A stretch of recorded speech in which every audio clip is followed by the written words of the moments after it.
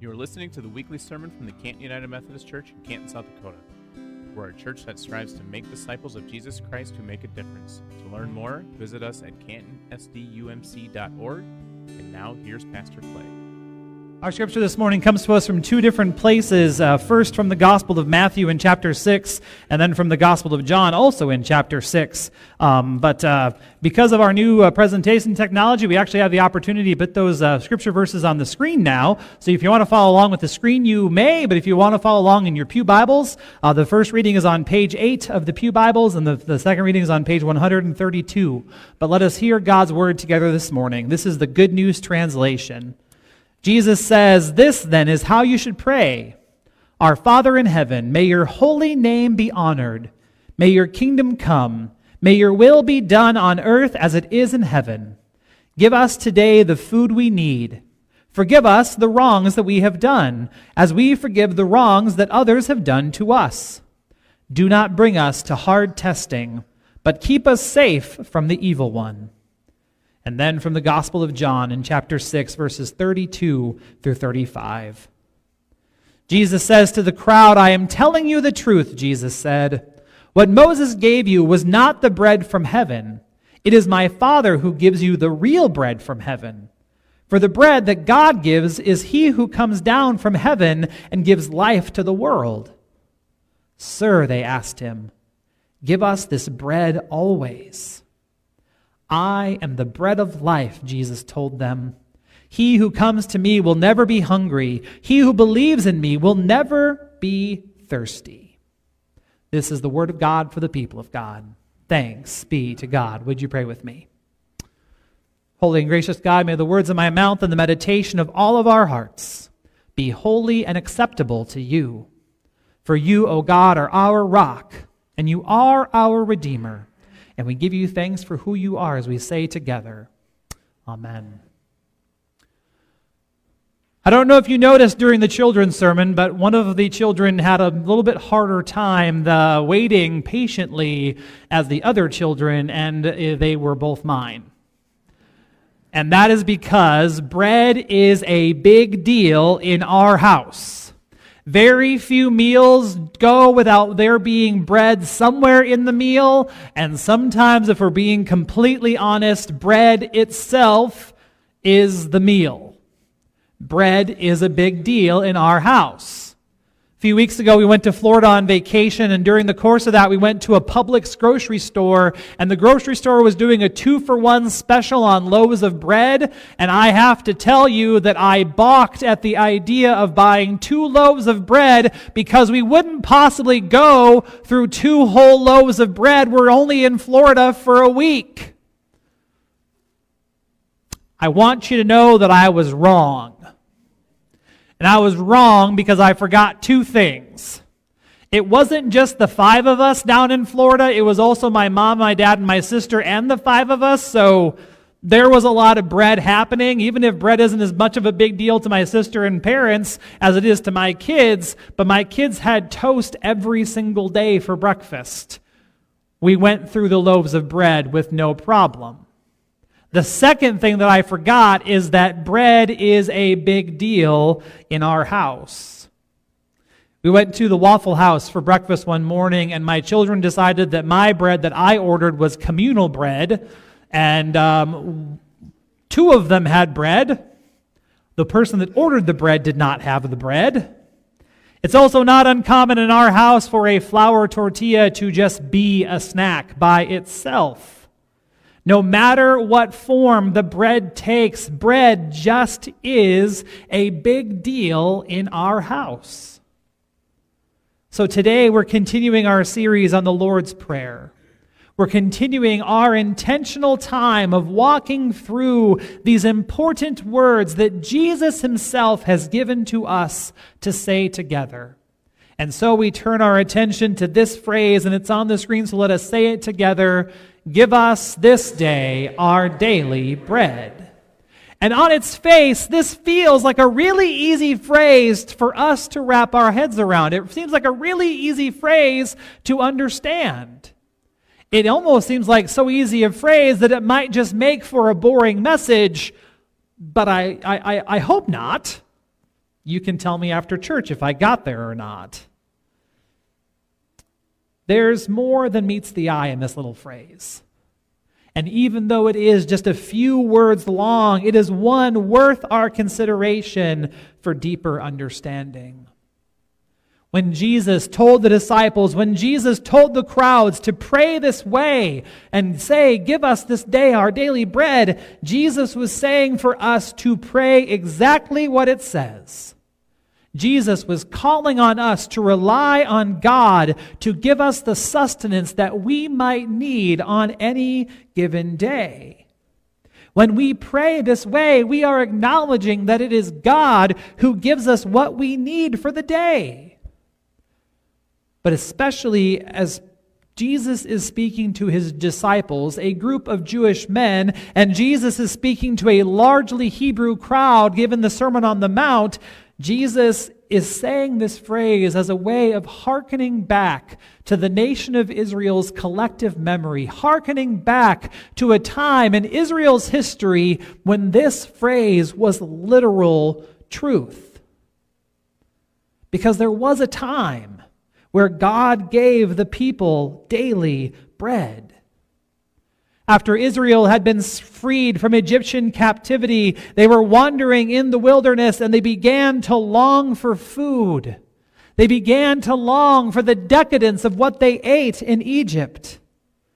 And God heard the cries of God's people, and God intervened by giving the people manna bread, daily bread.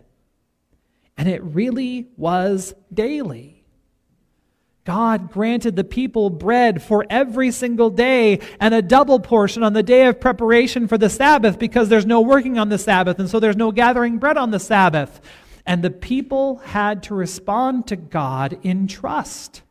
They had to respond to God in faith. They had to believe that that bread was going to be there because God gave the people what they needed for that day.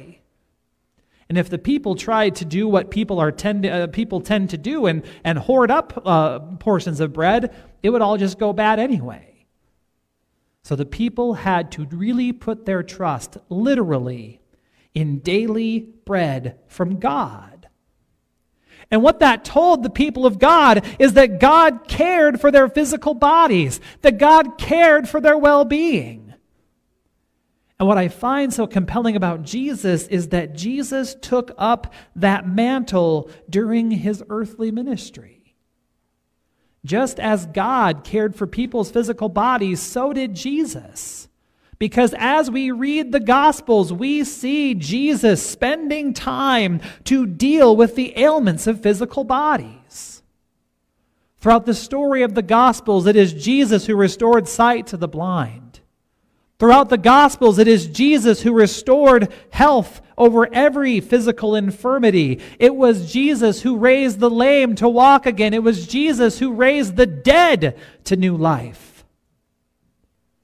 It is Jesus who fed 5,000 men, not counting women and children, 5,000 men outside of Capernaum, and then went across the Sea of Galilee to the region called the Decapolis and fed 4,000 more men, not counting women and children. God cared for our physical bodies. Jesus cared for our physical bodies. And this reality, this truth continues to this very day. It is God who continues to care about our physical well-being. It is God who provides for our actual needs to this very day.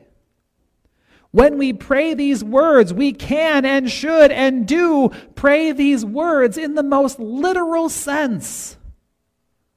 We pray them in the tradition of the Israelites. We echo the spirit of what William Barclay wrote on his passage, on this passage from Matthew's Gospel. As William Barclay writes in a prayer, "Give me the things I need to eat for this coming day. Help me get the things on my shopping list when I go out this morning. Give me the things that my children need to eat when they come home from school or my family comes home from work. Grant that the table we share will not be bare when we sit together today." God cares for our physical bodies. God provides what we need. It is God who is the source. It is God who is the giver of our daily bread. And by the way, anything else that we might possibly need.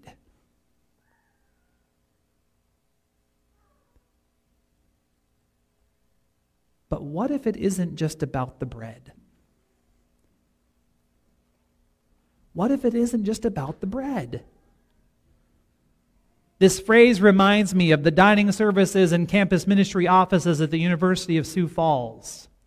During my senior year of college, some spaces on campus got reallocated, and the dining services office ended up right next to the campus ministries office, and our campus pastor, Reverend Dennis Toom, a clever and punny man, created a sign that said "Food for the body" with an arrow pointing to dining services, and "Food for the soul" with an arrow pointing to his office. And what God provides is both. In providing us with daily bread, God provides both our food for the body and our food for our soul. In praying this phrase from the Lord's Prayer, we're not just talking about our physical needs, but also our spiritual needs. In our scripture this morning from John's Gospel, Jesus is talking to part of the crowd that was fed on the day that Jesus fed the 5,000. They've come back to Jesus the next day, seeing if he will feed them one more time. And Jesus starts to tell them about this bread that comes from God, this bread from heaven. And the crowd says, "That sounds awesome, Jesus. Give us that bread." Only to find out that Jesus is the bread he was talking about in the first place. Jesus says to the crowds, and Jesus says to you and to me, "I am the bread of life." So part of our daily bread is our physical need, but also it is our spiritual. What Jesus is striking at is the reality that we have a longing in our spirits, we have a hunger in our lives that can only be fulfilled by Jesus. Deep within us, we have a longing, we have a hunger for the truth of Scripture. We have a hunger for that which fills our souls and fuels our spirits.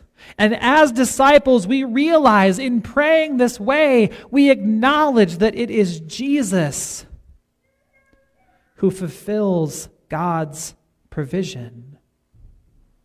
Jesus is the bread of our life. Jesus alone can satisfy this hunger within us. In his spiritual autobiography called The Confession, St. Augustine writes these words in a prayer to God: "You have formed us for yourself, and our hearts are restless until they find their rest in you." By praying these words authentically and fully, "Give us this day our daily bread," we are acknowledging that Augustine was right, that we are restless and only Jesus can fulfill our restlessness. We long for Jesus. We long for the bread of life in the same way that the Lundberg kids long for bread. And so it is that we come back to this. Bread is a big deal in our family. And I don't just mean the Lundbergs. Bread is a big deal in our family. Bread is a big deal in our family. Amen? Bread is a big deal to us who have gathered here because bread is God's provision. Bread is God's provision given to us enough for any given day. Bread is learning to rely every day on a God who is bigger than we can imagine. Bread is being nourished, body, mind, soul, and spirit by the very presence of God. And so it is that we pray, saying, "Give us this day our daily bread." Would you pray with me? Holy God, we give you thanks this day for Jesus. and for the way that it is Jesus who sustains our lives. We give you thanks for just the longing that you've placed within our hearts, the space that you have opened up that you then fill. We give you thanks for that spiritual hunger and for the solution. Help us to recognize the hunger that we truly have, and help us to recognize your provision in all ways. Give us this day our daily bread, O God, and let us live fully for you. In your name we pray. Amen. Thanks for listening to this week's sermon from the Canton United Methodist Church. Join us in person or online at 10 o'clock every Sunday morning for worship. And now go in peace and serve the Lord. I want to encourage you after the message to head over to our YouTube channel and click the subscribe button. Over on YouTube, you will find videos of our entire worship service, a video cast of our weekly Cut for Time conversation with Pastor Clay and Eric, songs from our praise band One Way Up, and a bunch of other great things as well. Just search for Canton United Methodist Church. It would mean a lot to have you subscribe.